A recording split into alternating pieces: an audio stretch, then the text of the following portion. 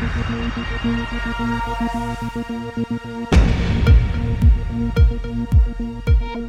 it's David Plouffe. Welcome to Campaign HQ. Bernie Sanders has suspended his presidential campaign. Valiant effort, 2 in a row, where he, I think, inspired many people around the country, particularly young people. Did exceedingly well back in 2016 and started off very strongly in 2020, looking like the clear Democratic frontrunner as we got close to Super Tuesday.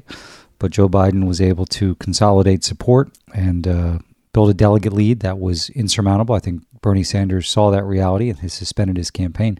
Says he's going to stay in, wants to get some delegates. I wouldn't get overly exercised about that in terms of party unity. That's his right.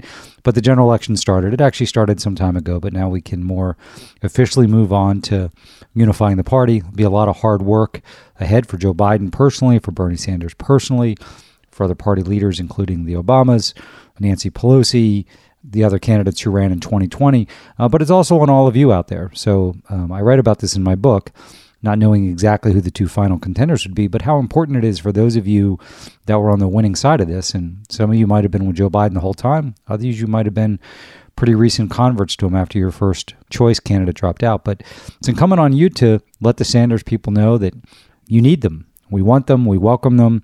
We have to beat Trump. Understand for some of those folks, they're going to be very, it takes a while to get over a loss. This is probably almost certainly Bernie Sanders' last run, and he had such fervent supporters. So some people are going to take some time. Some people are going to want to look at information. Some people want to have a conversation with you now. Others may wait, but reach out. Hard to host people in your house, but when you can do that, again, that would be a great thing to do. Invite the Sanders people over from your community. Talk to your kids.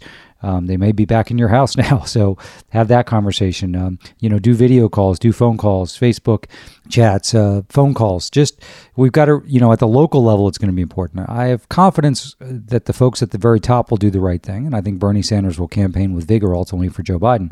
But, folks at the local level where the work gets done need to know that they're welcomed, that they're respected, that they're understood. So it's on all of us, I think, to do the right thing here because we need to make sure the foundation is as strong enough as possible while we take on Donald Trump. And, I think from a policy position standpoint, convention, choreography, whether that's virtual or in person, the kind of activities that Bernie Sanders is doing on the stump, the Biden campaign definitely wants to, I think, not just send signals, but in reality, make it as easy as possible for Bernie Sanders, not just voters, but his organizers to get on board. And I assume you'll see some of the Biden staff reach out to the Sanders staff, and the Sanders staff has a lot of talent there. So hopefully they'll bring some of those into the campaign.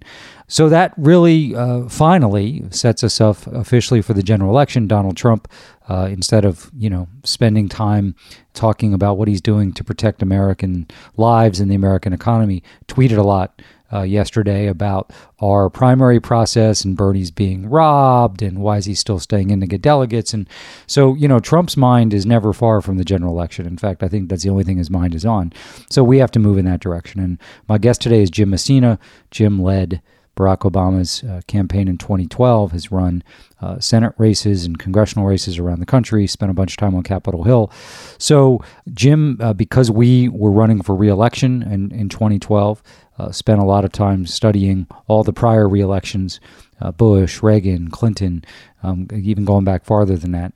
And what I really want to talk to Jim about is what the Trump campaign's been building, some of the advantages they bring into the general election, what might have changed with some of those advantages, pro or con, with the coronavirus, and then talk about what Joe Biden has to do in very short order here to build the kind of campaign really overnight that's going to be required to beat Trump. Despite the coronavirus and the fact that we're probably going to be having massively high unemployment in the fall, Trump doesn't have a high ceiling from a vote standpoint, but he's got a very sturdy floor. And particularly in battleground states, you can see how he can get to a win number. So we better all assume this is still going to be a brutally close race, and it's going to require all of us to do everything we can. But most importantly, it's going to require the Biden campaign to get up to fighting shape quickly so that they can contest this campaign with great ferocity and skill in the battleground states. So I hope you enjoy this conversation with Jim Messina. Jim Messina, thank you so much for joining us on Campaign HQ. My pleasure. Hi, Plouffe. Hey, so, I was planning to have you on to talk about general election planning running against an incumbent pre-COVID-19, but I think it's even more critical now because both of these campaigns are doing a lot of work behind the scenes to get ready for the general election in whatever form that takes when we bring our attention back to politics. But I want to start having managed an incumbent president's reelection, and I know you closely studied, as I did, all of the previous ones. Explain for our listeners the types of advantages Donald Trump, not his poll numbers, but what advantages he brings organizationally, financially, data, digital into this election that no matter his opponent, is going to really struggle to catch up to. Yeah, look, there's a reason, David, in the past 100 years why only two incumbent presidents have lost re-election. And it is because of these inherent advantages that you talk about, and I really put them into buckets, right? First, there's just the field bucket, then there's a digital bucket, then there's the money bucket. But if you just think about the first one, the field advantage, you have an incumbent president who can draw whatever crowds he wants. He can announce whatever things he wants. He has a cabinet who can travel for political to raise money to do announcements. He has an entire government that's coordinating to make sure they get their messages out every single day. One of my colleagues is Nick Pius, who you remember was the field director in Florida in 2012 for President Obama. And he said to me today, when we were talking about your show, look, just the advantage of having the ability to show up and do a rally or do any sort of thing using the kind of the bully pulpit of the White House is incredibly helpful. Then you think about all of the announcements that each one of those agencies is going to make all the time, every single day. Then you think about the sheer just ability to coordinate. This is kind of geeky Pluff Messina talk, but he has a fully functioning RNC that knows who the nominee is, that knows they're his bank account, that knows they wake up and everyone in that building and in every branch of appointed government knows their job is to help Donald Trump get reelected. Then you switch to kind of the digital space where, I thought Biden won a justified primary victory, but you and I would probably say that digital isn't his strong suit coming into this. So he's got to build infrastructure. And in 2012, Pluff and I used to talk about building kind of Obama TV or Obama channel and really thinking about all of our huge email list and our digital followings as a way to give them information about Barack Obama and use that to go talk to their friends and family. And, the numbers are pretty stark. Joe Biden has 4.6 million Twitter followers. Donald Trump has 75 million. Joe Biden has 1.7 million Facebook fans. Donald Trump has 28 million. Donald Trump's outspending Joe Biden on digital right now 4-1. Biden's first virtual online chat got 5,000 people. Just one with Laura Trump got 945,000 people online. Then you think about the ability to, decide what you want the news to be, and you have an entire press corps that is functioning as sort of your amplification vehicle. Right now during COVID, Trump's getting an hour and a half to 2.5 hours of free TV coverage a night. And some of the networks have said, okay, we're not going to give you the straight feed, but some are, right? And then everyone is packaging this stuff. And, if you're just a swing voter out there, right now you are seeing and hearing way more about Donald Trump than you are anyone else. I'm a big believer in kind of some of this online sentiment analysis. I'm seeing kind of what people are talking about. And combined last week, Biden and Sanders struggled to get 10% of political conversation, whereas Trump is hovering just above 40. And remember, coronavirus and COVID-19 and all that stuff is over 50, right? And so Trump on his own is commanding 4-1 over Biden and Sanders together, which is, a very, very big advantage. And so if you just start thinking about some of those things, you start to realize the hurdle that anyone running against an incumbent president faces. And, look, I think that if you combine his Pluff said I can cuss, so his shitty response on COVID, and then his economic problems, because his only thing propping him up with some of these voters has been his economic issues. Those two things combined, I think, are historic headwinds for Trump to walk into. That said, I think there's starting to become a little bit of a narrative of, oh my God, we should win this. And, while I think I am bullish about Biden's chances in a general election, and if you had to ask me to buy the stock, I would buy it. I think if you just started to think about some of the stuff, David, that you and I had the ability to do and see and hear, we haven't even talked about money for a second. You'd have to give Trump a puncher's chance here. Now let's talk about money, because for better or for worse, and I think you and I would argue it's for worse, but for better or for worse, money is the oxygen of American politics. And, we've already talked a little bit about Biden's struggles to get his message out right now. Then he has, kind of unprecedented money problems. Trump and his RNC coming into this month had almost 2-to-1 what we had in 2012, Obama had going into this time. I could pull the exact figures here somewhere. Now, Biden can't do events. He doesn't have a cabinet traveling for him. He doesn't have a running mate who can be a surrogate. All he kind of has is him and Jill and a few of his friends. And, we've never tried to do online fundraising, from a kind of large donor perspective. Biden has always been a very good large donor fundraiser. People, the kind of traditional Democratic donors like. But right now, he can't do events. My wife's co-sponsoring a virtual fireside chat with him. And, I'm going to be very interested to see the take on that, because right now, the presumptive nominee will go into a town, will do a 3 or 4 tiered event, and could walk out of Detroit with $1 million or $2 million. I am struggling to believe you can do that online. Right. And so, some of these digital things that you and I think you need to invest in are going to be a problem. So I agree that, Biden's up against the wall on money, although I think sometimes people look at it as a purely comparative exercise. And what Biden needs is the money he needs to win the election, to run the kind of campaign, right? He's not going to outspend Trump. So I think he's going to struggle to raise that, but I think that's the marker. But let's dive a little bit into data. I think data in politics, sometimes I think when you look at coverage of it, I think is misinformed, right? Because as you know better than anybody, as it relates to political data, there's a lot that's available: voter data, consumer data, commercial data. Everyone's going to have that. The question is, how do you enrich your data?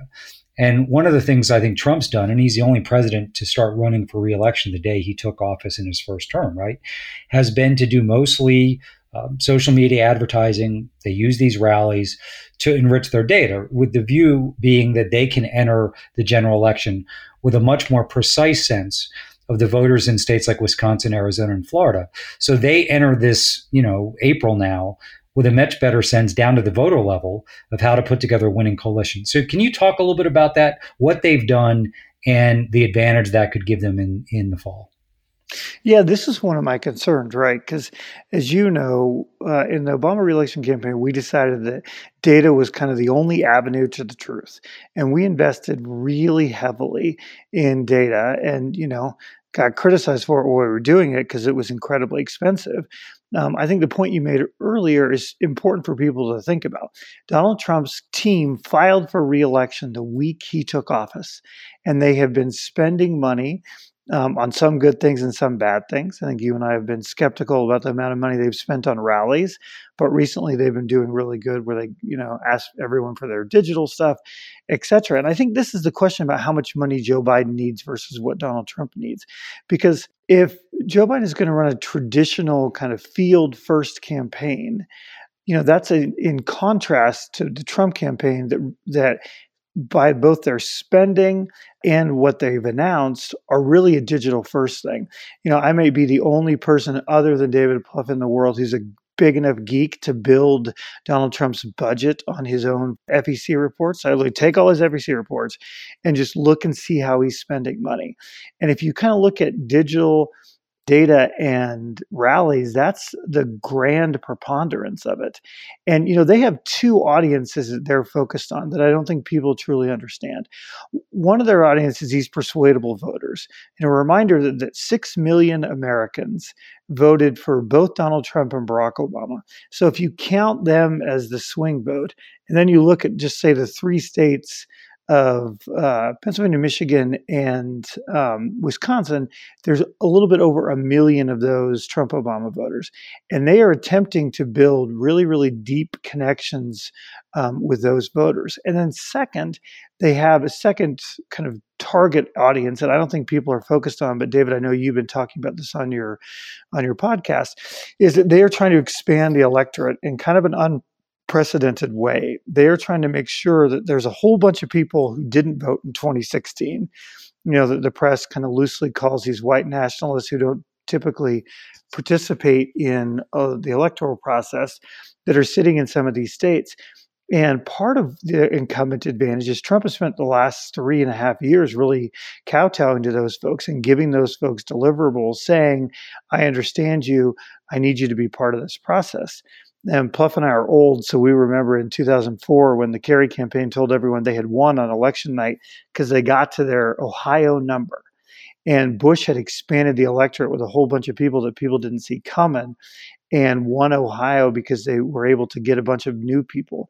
That's what Trump is doing to just a much bigger degree. And he's doing it with a whole bunch of name acquisition. So when you look at how he's spending his money, he's not doing just straight up ads. He's asking people through the campaign and through the RNC for their views on issues that they know are code for Trump supporters, things like immigration, some of the other kind of right wing, gun rights, etc., as they try to build a digital first, and not just who these people are, which is kind of the advance both Obama campaigns did, but more importantly, who these people are, and then asking their friends and supporters to contact those people, to start persuading those people, and begin programming direct messages to those people. And that advantage, while we had our 28-way primary, is a very serious advantage because they've been out there beginning those discussions with some of these voters that are going to be targeted. Right. So on data, so both in terms of the registration and turnout audience you talked about, and then the persuasion argument, which is larger than just Trump Obama, right? But that's the core. Your point is that's all based on a foundation of really rich data, right? So they know who those people are. Joe Biden might not yet know who they are, right? They know what they're responsive to, what their concerns about Trump are. They just know everything there is to know about these voters in battleground states. I mean, that may be a little extreme. They don't know everything yet, but they start with a pretty good head start, correct? They start with a good head start. 8 years ago, you would have said the Democrats had a dramatic lead in data. Now, I think you'd have to say coming out of this primary, and given 4 years and all the money they've spent, that Donald Trump's campaign has an advantage. Right. So what about social media? So, I think in 2008, if we were not internet first, I think we were certainly an internet-focused campaign. By 2012, it was both internet. Facebook had become more important in politics just in those 4 short years. The Trump campaign, which is led by a digital marketer, Trump in his own crude way, it's not based on science, is a social media first president. So talk about that, both in terms of what you're observing that they're doing, and particularly if we're heading to a mostly virtual election. Let's knock on wood and hope we aren't for a bunch of reasons. But it just seems that campaign is suited for the times and understanding where people are living. And there's plenty of smart people in the Biden campaign. We'll get to them later. But it seems like when your campaign manager and your candidate understand the medium, Kennedy in 60 versus Nixon as a good example, it does give you an advantage. Yeah, I mean, people would say in 2008, you guys, Barack Obama became the first internet president, right? He understood it. I think there's a couple things. One, Pluff, you know how much I dislike the current president. That said, I now do mostly international elections, and I make all my international clients basically study Donald Trump online and study what he does and what his campaign does, because he is sort of right now the benchmark on how you do this. And I think part of it is Trump, for whatever goods or bads people think of him, and I think 99.9% bad, understands who his audience is and continually gives his supporters a unvarnished feed of what he wants them to know. And you can literally look again back to the sentiment analysis of his people then look at those cues and follow it, and they all go out to their friends and family and really move it. And when the Trump campaign, when they've decided to sort of parrot him and whatever he's leading, the run up, yes, they got their ass kicked in 2018, but I thought it was an interesting test because Pluff remembers this, but in 2011, we took the entire Obama data campaign down to a special election in Wisconsin and figured out all the goods and bads of what we were building and got our butts kicked, but came out of it way more knowledgeable. And if you look at the last 2 weeks of the 2018 election, Trump moved to the supposed caravan stuff that was coming up from Central America through Mexico and made that the issue. And you looked at everyone, both his campaign team, the RNC, the candidates, everyone moved on that message. And it was an interesting test for them. And I've seen his campaign manager quoted since then talking about that test and talking about the ways they're learning to do these things. You also look at the kind of content they do. And this is a challenge, I think, to the Biden campaign, is even the White House, where it's super fucking hard to get the rules to allow digital stuff, they are a digital first kind of medium, right? I mean, the White House press secretary got canned or resigned today and hadn't had a press conference in her entire time there.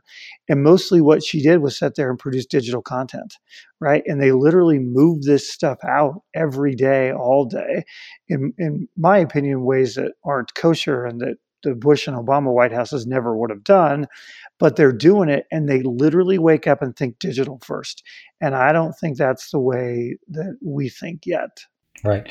No, I very much agree with that. And, to your point on what's permissible and it's not, speak to this for a minute. So while incumbents have historically had advantages, and, Barack Obama, George W. Bush, Ronald Reagan, all had more than a passing interest in getting reelected, as you know. But, it was not the thing they spend most of their time on. And when their lawyer said you couldn't do something, we didn't do it. So talk about, a president who only cares about one thing, getting reelected, will use the machinery of government in clearly illegal ways, has this entire conservative ecosystem. While Bush had it in 2004, it's advanced so much beyond that with, social media, these phony online publications that pop up in battleground states. So I don't think you can even look at the advantages of incumbency historically and then look at Trump and try and draw a straight line, because he's taking it to an extreme. So, if you're sitting in Philadelphia when they can all gather back in Biden headquarters, how do you factor that into your thinking? Because there's no low this guy won't sink to. There's no law he won't break.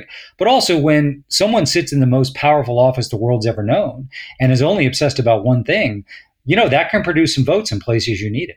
Oh, yeah, absolutely. I would think a couple things. I mean, you saw that this week, right? With getting rid of the IG that's supposed to oversee all of the COVID stimulus spending, right? The reason why they got rid of that person was because that is the biggest candy jar in the history of American politics. That is $2 trillion. I was the White House Deputy Chief of Staff when we had the first stimulus bill, and we would sit in meetings and discuss how to get this money out with the IG's office, with all the people who would be overseeing this, trying to get this right from a legal perspective. I promise you, the fact that they fired that person this week is proof they don't plan to do that at all. Right. And we haven't even talked about the defense stuff, right? I mean, you could totally see President Trump saber rattling to fix poll numbers in some of these places from a defense perspective. But it does go back to something that, the folks listen to this. Pluff was senior advisor when I was campaign manager, and not many times more than one, I would call David and say, why can't we do this? And Pluff would laugh and say, because people said we can't. And that was it. That was it. But Pluff would also say to me, we just need to control what we can control. And if you're Biden, I think that's kind of how you got to view this, right? You kind of got to assume that Trump's going to break every rule and break every law and do all this stuff. And there will be great lawyers that Pluff and I love suing all over the place. But if you're Biden, it kind of goes back to David's point about the money. You just kind of got to say, what's my theory of the case? What do I got to do? And I just can't really worry about it. Because I promise you that they're going to park those cabinet secretaries and park that stimulus bill in the battleground states and do things that you and I never would have contemplated. And I do believe it's one of the challenges that people aren't talking about right now. And the brazenness of getting rid of the inspector general in the middle of all this is just proof of it. I just think, though, you kind of got to assume it and just go run your own fucking show. Well, that's what Biden has to agree with that. I mean, you spent a lot of time on the Hill and in the White House. I mean, seeing what he did with the IG, and I know that people are hurting out there, and we've got to get people assistance. But if I was the Democrats on the Hill, I'd say we're not going to spend another red cent until you reinstate oversight here, right? I mean, this is an outrage. And, Trump will want to, we're going to have another round of stimulus, maybe another round after that. But we just can't allow this to stand. I mean, what's your view on that? How likely do you think are Democrats on the Hill to have the spine and the skill to back Trump into a corner on this? I think they're going to have to, right? Because I do think this is like a systemic risk. This is unprecedented. I mean, I called it a candy jar earlier. I mean, $2 trillion, even if you take out some of the mandated spending, you're still just a small business loan. You're talking hundreds of billions of dollars, right? I think the Democrats have got to. I mean, as David was alluding to, I was the chief of staff on the Senate side for almost a decade. And, there was no way either party would allow the other party to do this. And so I think that we do have to stiffen our friends' spines to say not one more red cent. And we got to pick a fight over this, right? And find ways to pick a fight over this, because this is just unprecedented, and it is government at its absolute worst. And I don't think, here's the other thing. There is no one in some of these agencies, because they've gotten rid of so many talented career folks, to really watch the stuff and figure out how this stuff is being done. And the potential for chicanery is an unprecedented high. And I think it's time to pick a fight. Right. Yeah, I totally agree with that. Well, hopefully by the time this comes out Thursday, the fight will be joined. So I have a question for you. Trump won in 2016, underfunded, under-resourced from a staff standpoint. They clearly thought they were going to lose on election night. So now what's fascinating is now they have all the money anybody would ever want, massive staff. They've been running for 3 years, amazing data. Do you think there's a chance? So you'd say, well, what could go wrong with all that? So one, us in 12, Bush in 04, Clinton in 96. I mean, you really run as if you're going to lose, right? There's no arrogance. There's just obsession. The Trump people seem to be pretty arrogant. I don't think it's just an act. And do you think there's a chance that coupled with they go from living off the land in 16 to having these massive resources now, will they be a little sloppy or not, in your view? Yeah, I think they will be, because I've the interesting thing about this is I remember our Republican friends that Pluff and I know saying at the time, none of those Trump people could get a job on any regular presidential campaign. They're just not that talented. And, now they're kind of gurus, or think they are. And part of what you realize in politics is you're never as smart as you think you are, or as dumb as people think you were. And I do think there is kind of this inherent belief that, they're going to be able to define people. And, what you realize is, both sides are going to have all the money they need, assuming you can fix some of these problems, and assuming it's a normal campaign and we eventually are back to some ability here. But I think they are facing challenges that are worse than challenges that even you and I faced. And I thought it was fucking terrible in 9 and 10 and 11, the economic problems. But the country got through them thanks to the leadership of the president and got reelected. Trump is walking into, finally people are starting to realize how bad this COVID response is, and his numbers are now underwater on that. If you believe any of the economic forecasts, he's going to walk into this really difficult economic forecast at exactly the wrong time. Pluff had it right earlier. People are really hurting out there. And, he's at a difficult time, and yet they still are acting like they're the heavyweight champions of the world. And, my mentor in politics said to me when I was very young, we're going to run like we're 10 points down until they hand us champagne at the election night. And I think that's kind of the one advantage Biden has is they were way underfunded in the primary. They didn't have as much money. They had a theory of the case and they sort of stuck to it. And I think that coming out of that, you kind of use those as examples, and hopefully that's a good example. And hopefully the Trump campaign will be a little bit cocky. Okay. So one of the other reasons that incumbents have had advantages, they define the race and they define their opponent before they get their sea legs. So Clinton did that to Dole. George W. Bush did it savagely to John Kerry. We were not delegate with Mitt Romney. Given Mitt Romney's, conscience, he's like the only Republican with a conscience in the Senate. Occasionally I feel bad about that, but then I get over that. And I'm glad I know. So it's clear that was something the Trump campaign was going to do. In fact, there's been stories where they are bemoaning the fact that they lost the ability to savage Biden with tens of millions of dollars of ads because of COVID-19. But, it's coming. So I guess my question for you is, when do you think the Biden campaign is going to face what will be an unprecedented avalanche of negative spending aimed at preventing Biden from getting his sea legs? And what do you think that'll look like in a, COVID-19 world coming from the Trump side? Yeah. Okay. So let's step back. If you're Donald Trump, what are the three things you have to do to get elected? You have to expand and excite your base. I hate him, but he's doing a great job of that. You have to fix your economic and fix your problems with swing voters in these states. And we just talked about their theory of the case, how they do that with an unprecedented digital and data campaign. And they're attempting to do that. And then third, they have to define their opponent the way that other incumbents have been able to do that. Because what you realize in any reelection campaign, president, Senate, House, etc., the election's either about the incumbent or it's about their opponent. And whoever it's about usually loses, right? So they are going to come out of this primary and attempt to absolutely eviscerate Joe Biden. And just if COVID notwithstanding, they were ready to do that. They had way more money than Obama had, and a cajillion light years more than Bush had in the RNC, their super PACs, and the campaign. And they were set up to do that. The other thing we haven't talked about is the convention stuff, right?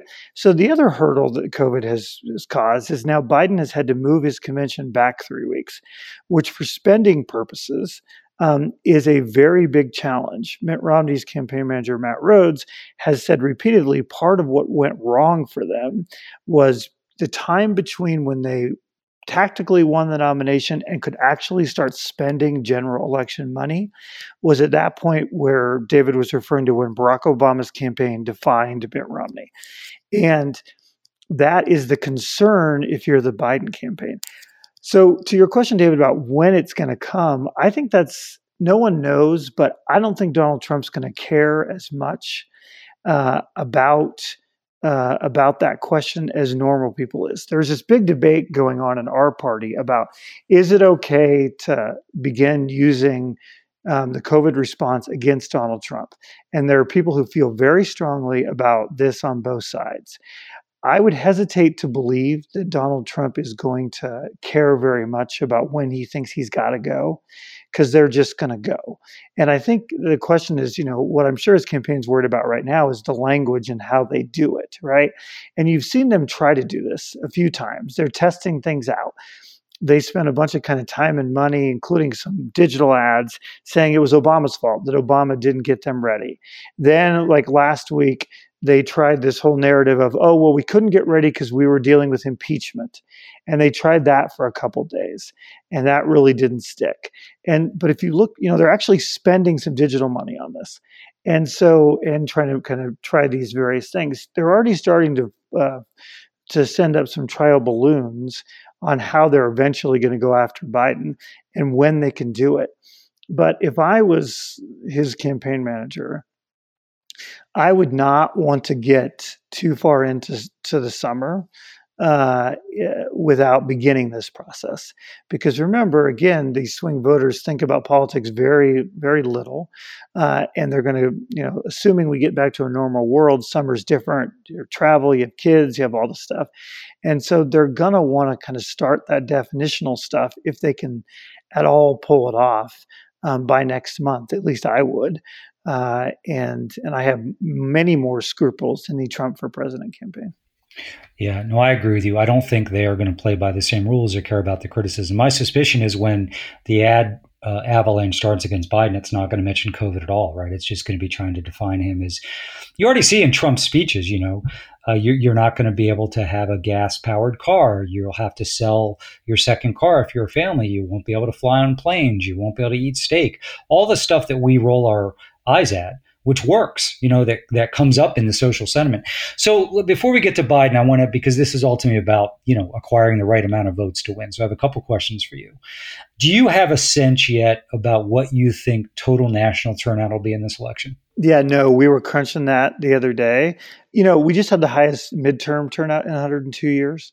And then you look at the 2019 massive turnout in the governor's races, and that's usually the most predictive thing about the next election.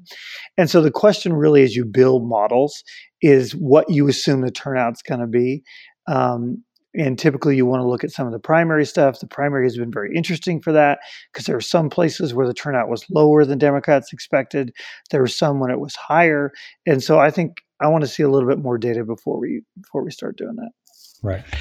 But so much of the work that the Trump campaign's doing that you talked about in terms of finding new registrants and turning out, Republicans who don't vote very often is to try and increase his high watermark. So I guess I'll press a little bit. So this question, I think, does determine in part on is our third parties getting 6% of the vote or 2% of the vote.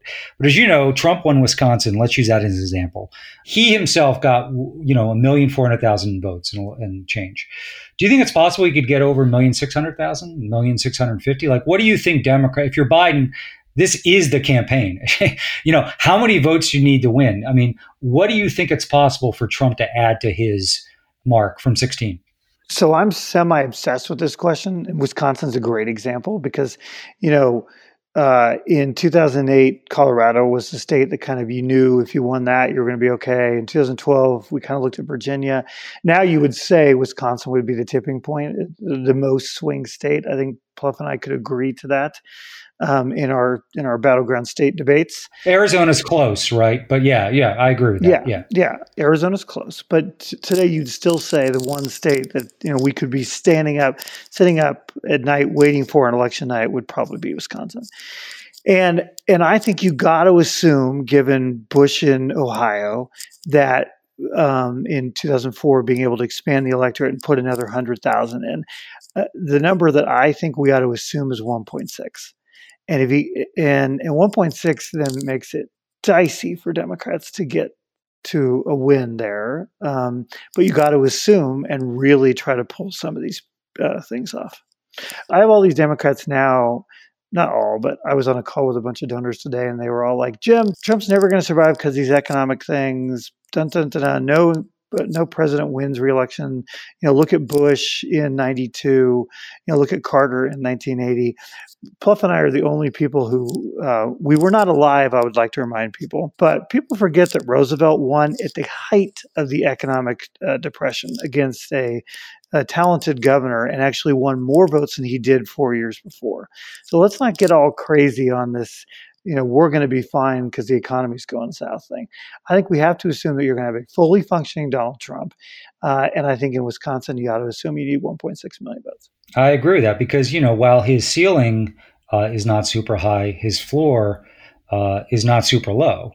And no matter what the atmospherics are and where the economy is, particularly if he's largely basing his increase in vote on registration and turnout of NAGA-like voters, he's going to get, I agree with that. I mean, to me, if you think Donald Trump's going to get 10 votes in a precinct, you better assume you're building a campaign to win when he gets 12. I just think that's what we're up against here. So let's then turn to the Biden campaign. So they ultimately, all the work they're doing, all the money people are going to contribute and the time they're going to give is to get that vote number they need in, the 6 to 7 battleground states. So Jim, I'm just curious, given the advantages of money, of resources, of data, of time that Trump as an incumbent has, what are the most important priorities for the Biden campaign? And I would say, like, let's not even say between now and June, really between now and the end of this month in April, where do they need to be to put themselves in the best position to win? Well, first of all, I would I would want to do two things. I would want to continue to hone an economic and forward-thinking message that works in a general election. When you look back, and Pluff and I've studied presidential politics as much as anyone has, and what you realize is the winner of these presidential elections is usually the people who win the forward-thinking vision on where you're going to take the country. So I think just from a grand messaging standpoint, that's the work that you have to do. And I remember, David, after the 2008 primary win, which is the longest primary in the history of American politics, while you were trying to build a general election machine, the team spent a bunch of time doing that, and they need to do that. And he really needs to look deep inside, what he wants to say about the country, about where he's going to take them. Because that's frankly where we lost last time, right? Swing voters, believe that Donald Trump was better on economic future stuff than Hillary Clinton, and we lost in a very close election because of it. The second thing is, I think the Biden campaign has to view the next month as a time to ask their people to help. And what I mean by that is they're now the presumptive Democratic nominee for president. And you have all these people trapped in their homes who are sitting here all day, every day, doing two things. Sitting online and watching TV and hanging out with their family, right? And so I would be kind of building a virtual national field operation where I asked all of my supporters, and you have to give them content, you have to give them things to do. And I would ask them to begin talking to their friends and family, their social networks, beginning to reach out and say, this is why I'm supporting Joe Biden. This is why he should be president of the United States.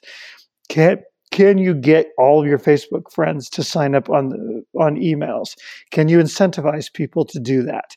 Can you begin getting them to give $2? Because we know if you give $2, you'll give 2.8 more contributions between now and the campaign. Can you use this time to begin building this digital army that President Trump already has? I think that absolutely has to occur, and I think it'd be my number one priority if I was sitting in the Biden campaign. I agree with that. How about battleground states? So the most important decision a presidential campaign makes, in my view anyway, is determining where the field of battle is. So if you're the Biden campaign and, they have access to their own data and, they have a little bit more information than you and I have, but these states exceedingly well, what do you think their battleground state map should be? So let me just step back, David, and challenge you with a question, because this is something I've thought about, is what kind of campaign are you running in these battleground states? Because I think, the campaigns that you and I both ran, and God knows they were exquisitely run, but the truth is we had the best candidate in recent memory, were really heavy internet and field-based campaigns, right? And we built massive infrastructures to turn out and persuade voters. And, Vice President Biden a few weeks ago hired a new campaign manager who used to work for Pluff and I, who is as talented as a field operative as has ever existed in Democratic politics. And I think they were on the way to building that kind of thing. And the question I keep coming back to is, in a COVID reality, can you build that? Like, is that really what you're building? And, can you knock on doors, and can you do the traditional field things that Pluff and I believe so deeply in? And, quick ad for Pluff's book. If you read Pluff's book, and if you haven't, please go buy it.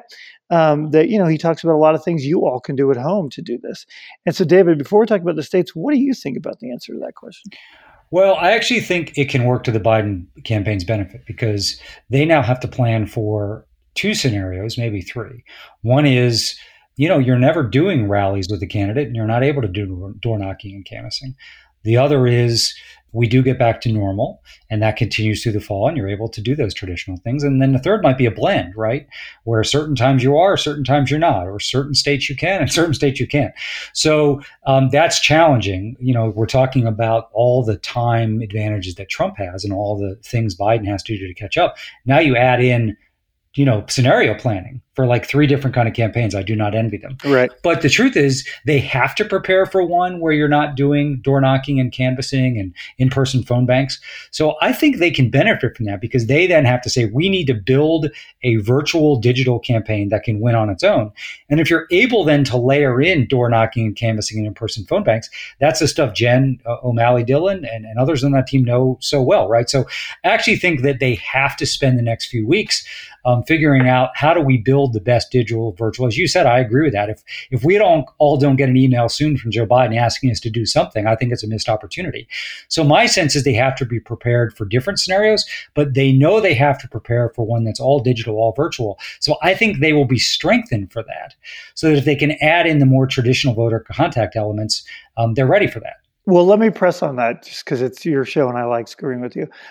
So as a campaign manager, when you're hiring field organizers, do you agree with me that you'd care more about digital skills than you would history of door knocking? Yes. Yeah. I do. And by the way, that's probably the way every campaign should hire forevermore. Right.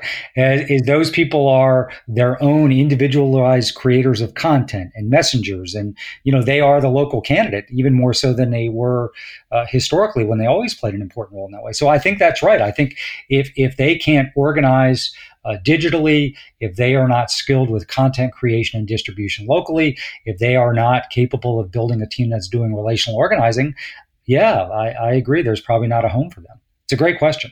Yeah, and it's totally different than the campaigns you and I ran not very long ago. Right. So what do you think the final list? And let's caveat with this I'm not talking about like bullshit head fake. Maybe we'll play here. Like, where is the rubber going to hit the road? All right. So now, listeners at home, you're going to hear Jim Messina and David Plouffe disagree. All right. So I'm going to put them in buckets. And I think the first bucket is Wisconsin, Pennsylvania, Michigan. You have to lock down the formerly known as blue wall states, and that has to be priority number one. Then I would put the second bucket as Florida and Arizona together, a little bit ahead of North Carolina. The Trump campaign is working overtime to put Minnesota into play and New Mexico. I promise you one thing about New Mexico. If Donald Trump wins New Mexico, I'm also going to win America's top model. I just don't see that occurring, but you got to watch Minnesota. And then I, as David well knows, have long been obsessed with North Carolina. And I think North Carolina is one of the future states that we have to win in the future, the way Virginia and Colorado were 4 and 8 years ago. So that's currently what I think. There's other head fakes. We haven't talked about Iowa and Ohio. Plouffe, I'd be interested in your opinion on both those going forward. So now disagree. No, actually, I think I largely agree with that. I mean, I probably put Arizona on the same level as Wisconsin, just because I see a scenario, and maybe we won't do this, but we win Michigan, we win Pennsylvania. We know Wisconsin's toughest of those 3. If we fall short, we have to have the backup. And, Arizona's got 11 electoral votes. Wisconsin has 10. I agree with you. We should not give up on Florida. And I think that, the numbers are there in North Carolina. I'd put us as the underdog, but it's a large enough state. And we know if we do all the parts of a campaign you have to do well, registration, turnout, and persuasion, you can get close. So I'm generally agree that those are the 6. I think they'll take a close look at Georgia. My guess is they'll find a way to get within a point or 2 in their models, but that doesn't get you any electoral votes. But my question for you, so I generally agree with that. But, the thing that keeps me up at night, aside from, Trump, his mishandling of COVID is, us winning, the map stays the same. We get Michigan and we get Pennsylvania back, but we just come up short in Wisconsin. And I think we can win Wisconsin. I want to be very, very clear about that. I think there's a pathway to win Wisconsin, but you need to have backups and real backups. So my question for you, though, was on Minnesota. Do you see a scenario where Trump wins Minnesota, but at the same time is losing Wisconsin and Michigan? No. So Minnesota then is not a tipping point state, and neither is New Mexico. Correct. Right. So the question is there a scenario where Georgia would be a tipping point state for us? I don't see that. No, I don't either. Same thing for Texas. I think by the end of the decade, maybe, certainly by the beginning of the one after that. But right now, I think you've got to stick to your knitting. And it's those 6, I think, that are going to require. And I know, listen, there are people that believe we can't win Florida. I think Joe Biden is a good Florida candidate. I do too. I'm worried about their ability to register the number of voters that they have to register and the kind of turnout they need. But, the math would suggest that they ought to give a fighting chance there. Now, of course, that's like what do you think, an $80, $100 million decision? So it's not a small decision, but. Yeah, we spent $63 million in 2012. Hillary spent $80. And so I think it's a $100 million decision. And more importantly than that, it's a now decision, right? Because you've got to build, whether it's a traditional infrastructure or a digital infrastructure in Florida, you got to do that. And the additional hurdle is if you look at Donald Trump's poll ratings, and I think it's fair to say Pluff and I are skeptical of polling, but if you look at Donald Trump's poll ratings in all the battleground states, he's always been 1 to 3 points better in Florida than every other battleground state. And partially that is he is not only now a registered voter there, he's down there a bunch. And, it's just harder. That said, we won Florida twice with Obama, and both times people, didn't think we were going to win. The other reason you have to, in my opinion, play in Florida is you and I can contrive crazy scenarios where you lose Minnesota and you win the other ones. There's no Trump scenario where he can lose Florida and win the presidency. Right. And so I think you just got to throw the kitchen sink. There's one other thing I wanted to say to agree with you on North Carolina and Arizona. There's an additional reason to play there, which is you have down ballot races that are also going to be highly incentivized to turn out every single voter they can get their hands on.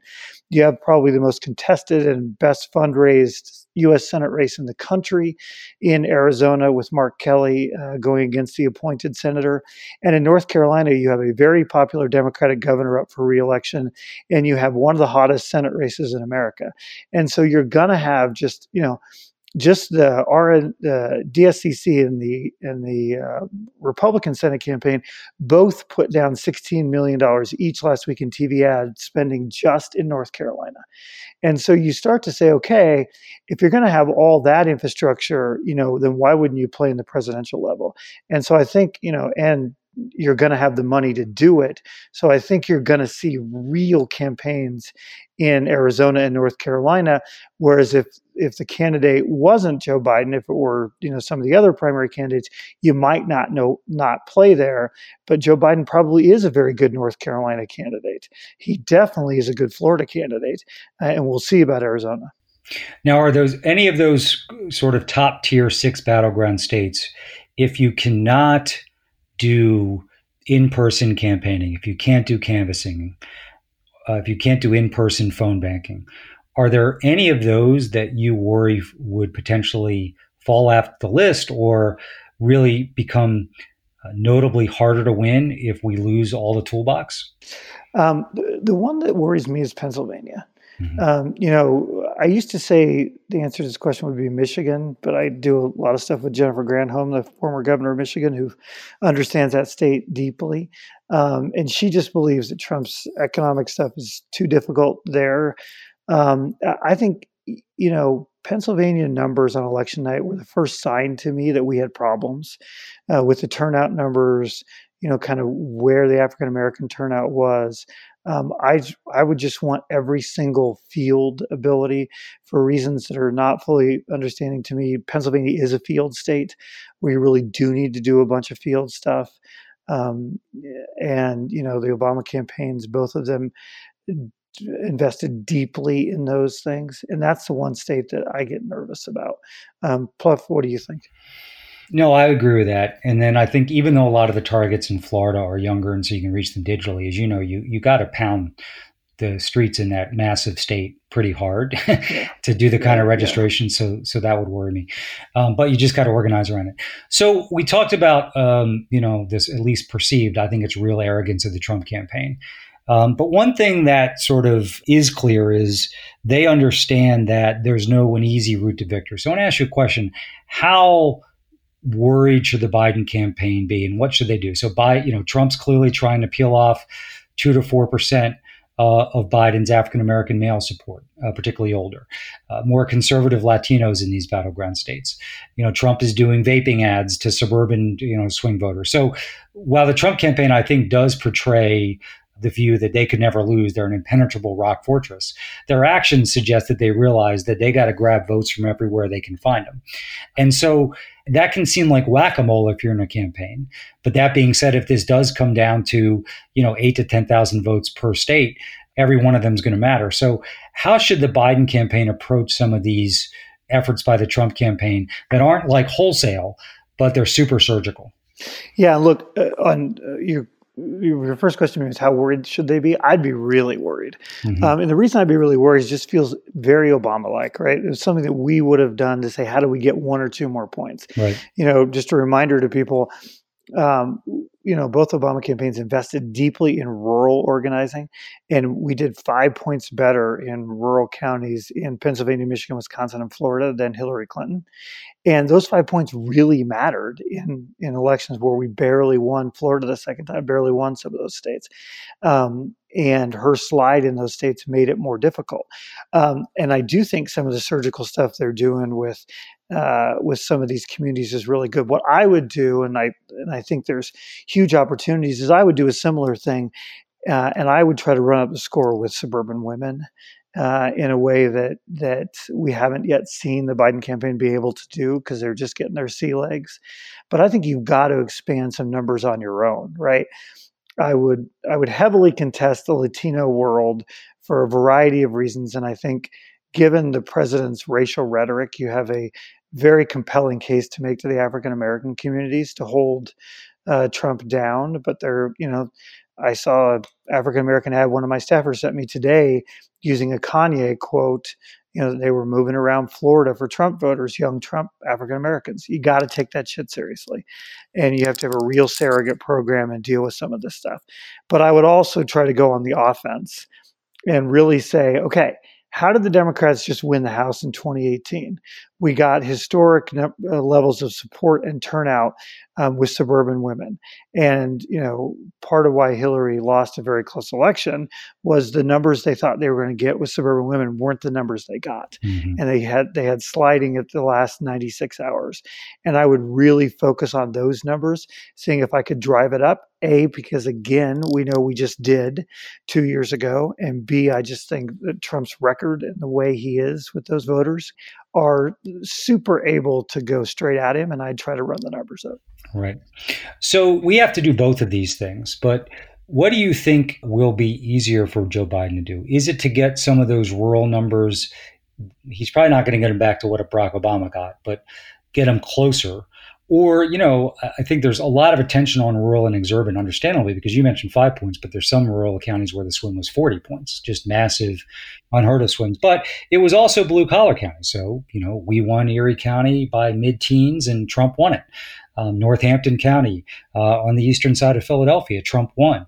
So which of those demographics do you think will come easiest to us? Will it be getting back some of those blue collar voters and winning some of those counties back, or narrowing some of the rural margins? I think the easiest ROI is always getting things back you used to have, right? So just from an ROI perspective, and we've done some work on this to prove this to be true in some of the stuff I'm doing with one of the super PACs, is just the best ROI, the money you can spend is getting people who used to vote Democrat back. And so I think to Pluff's question, my opinion is the people who sort of voted for Barack Obama, then voted for Donald Trump, and then came to the Democrats in the midterm elections in these battleground states, those are the first voters I would go to. I kind of am with you, David, that I think it's tough to imagine getting to an Obama level number, no matter who the nominee is, in some of these rural counties for a variety of reasons. I would want to start with the sort of blue collar voters who were interested in Trump's economic message and now have really compelling reasons to understand that it was all full of shit. But you have to do it both. And also, to your point, max out the suburban number like we did in 18. So, I mean, I think sometimes there's a really false and dangerous debate in our party of swing versus base, or even among swing, what are you picking? Like, Joe Biden has to have the money and the smarts and the messaging and the staff and the resources to do it all, right? I mean, that's because Trump's going to. Right. And there's this debate in our party about base versus swing. I just think it's a silly debate on both sides, because if you look at the three Democrats who won the presidency in my lifetime, Jimmy Carter, Bill Clinton, and Barack Obama, they did both. And to beat Donald Trump, you were going to have to do both. And so I think you're totally right, David. We have to do both. Well, it's a simple mathematical exercise, too. So if Donald Trump is going to get north of 1,600,000 votes in Wisconsin, use that example again, we can't get there just through one avenue. We have to put all those pieces together. So last question for you, Jim. This has been a great conversation. So you mentioned you're volunteering some of your time to help American Bridge, who's doing some really great work in the presidential campaign. There's obviously a lot of other organizations out there. A lot of our discussion is focused on what Joe Biden needs to do, and that is the most important question. But because Trump is an incumbent, because he's got a money and organizational and data advantages, because our convention's now later, what do you think the super PAC and IE side, on the Democratic side, needs to do over the next 4 months? What does success look like? It's a great question, right? And I've spent a lot of time thinking about this, as I know you have. I think that, Joe Biden has a really singular task, which is he's got to go tell his story and move his economic message and his message about why he should be the president of the United States. And I think the super PAC world, while we're going through this tough time on COVID, while Trump has this huge spending advantage, has to hold Donald Trump down and cannot allow Donald Trump to begin to talk to these voters by himself and begin spending unprecedented amounts of time and money, both digitally, TV ads, you can pick the platform. We've got to be competitive, and we have to if we could just play to a draw, if we could get from now to 4 months from now when we're at the convention, either virtual or in person, and saying, okay, here we go into the general election. If we could just put Trump exactly where he is politically, poll numbers, etc., I think the super PAC world will have done a very, very good job. And when you say hold him accountable, is that entirely negative messaging and content? Do you think some of it should be comparative? What's your view on that? I think it has to be both, right? I don't think it's just negative, because I think part of the Biden challenge is going to be to get his own stuff out there, right? Right. And I think the other side has to help, and I think we have to do.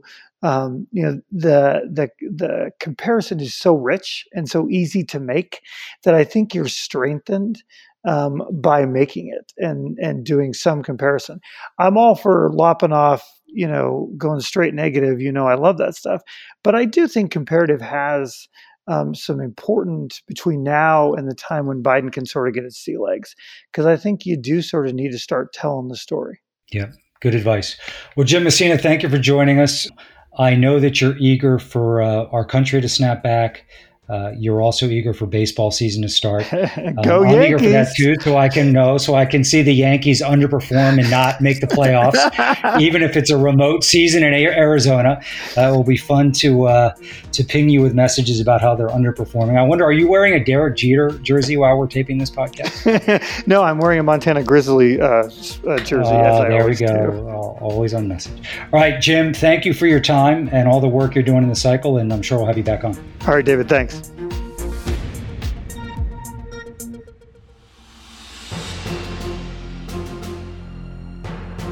So I think that conversation with Jim, as Democrats who are listening to this, some of it should give you concern, some of it should give you optimism, but that's largely where we are. This is going to be a close election.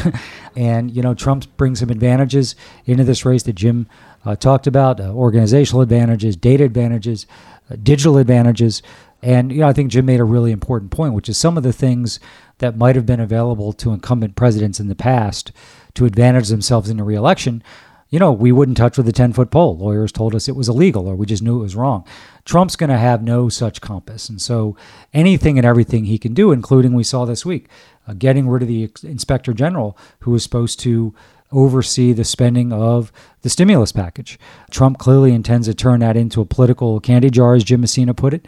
I'm sure he also intends to divert some money to his own properties and businesses. So once again, a reminder that if you thought Trump could reach a new low, there is no low. And so the advantages that an incumbent brings in to a race like this, I think Jim captured really well, that Trump may have more just because he's not going to be bound by precedent or by law. And, I think it was really interesting to have the battleground state conversation with Jim. We were largely in alignment there. I think Jim probably a little bit more confident about Wisconsin than I am. I agree we can win Wisconsin, and I think it is the tipping point state right now. But I think we have to plan for a scenario where we come up short so that an Arizona or North Carolina or Florida could bail us out. It was also interesting to talk to Jim about what this campaign will look like if you don't have the ability to do door knocking, if you don't have the ability to do in-person phone banking, if you don't have the ability to do in-person campaign events. I don't think it changes things in a fundamental way, but it does change things on the margins. And, some of these states, I think you might suffer a little bit more if you're Joe Biden from not having that. Trump will also suffer. Clearly, he gets such nourishment from rallies. And if he doesn't have that outlet, I think it's going to cause problems for him. But I think that bears closer scrutiny and closer scientific and academic research to really understand what the effects could be. There are some states where, campaign work is important everywhere. But, particularly if you're really reliant on some in-person interactions to register enough voters, and if you don't have that, what does that mean? So I also thought, Jim made a really good point that, the Biden campaign, and I've spoken to this, but I think Jim really drilled into, the Biden campaign really needs to start asking everyone in the country who's committed to defeating Trump, Democrat or not, to do something and do something soon. And so I think we should all be eagerly refreshing our inboxes and looking at our text messages for the day we get a message saying, I'm Joe Biden and I'd like to ask you to do this. I'd like you to sign up. I'd like you to be a precinct captain in Wisconsin. So the clock's ticking there because Donald Trump's organization in these battleground states, maybe not at full fighting level, but, he's closer to that standard than Joe Biden is. So I think that that's going to be critically important. So I hope you enjoyed that conversation, give you a window in to the kind of campaign that Donald Trump has built, the kind of campaign that Joe Biden needs to build, because ultimately all of you hopefully are going to be active. And some of those decisions the campaigns are making now and where they're deciding to apply resources and where they're really going to stress, investment in an activity is obviously important to the bottom line of whether we can win or not, but also for you as shareholders and stakeholders, critically important. So hope you enjoyed the episode and look forward to being back with you next week.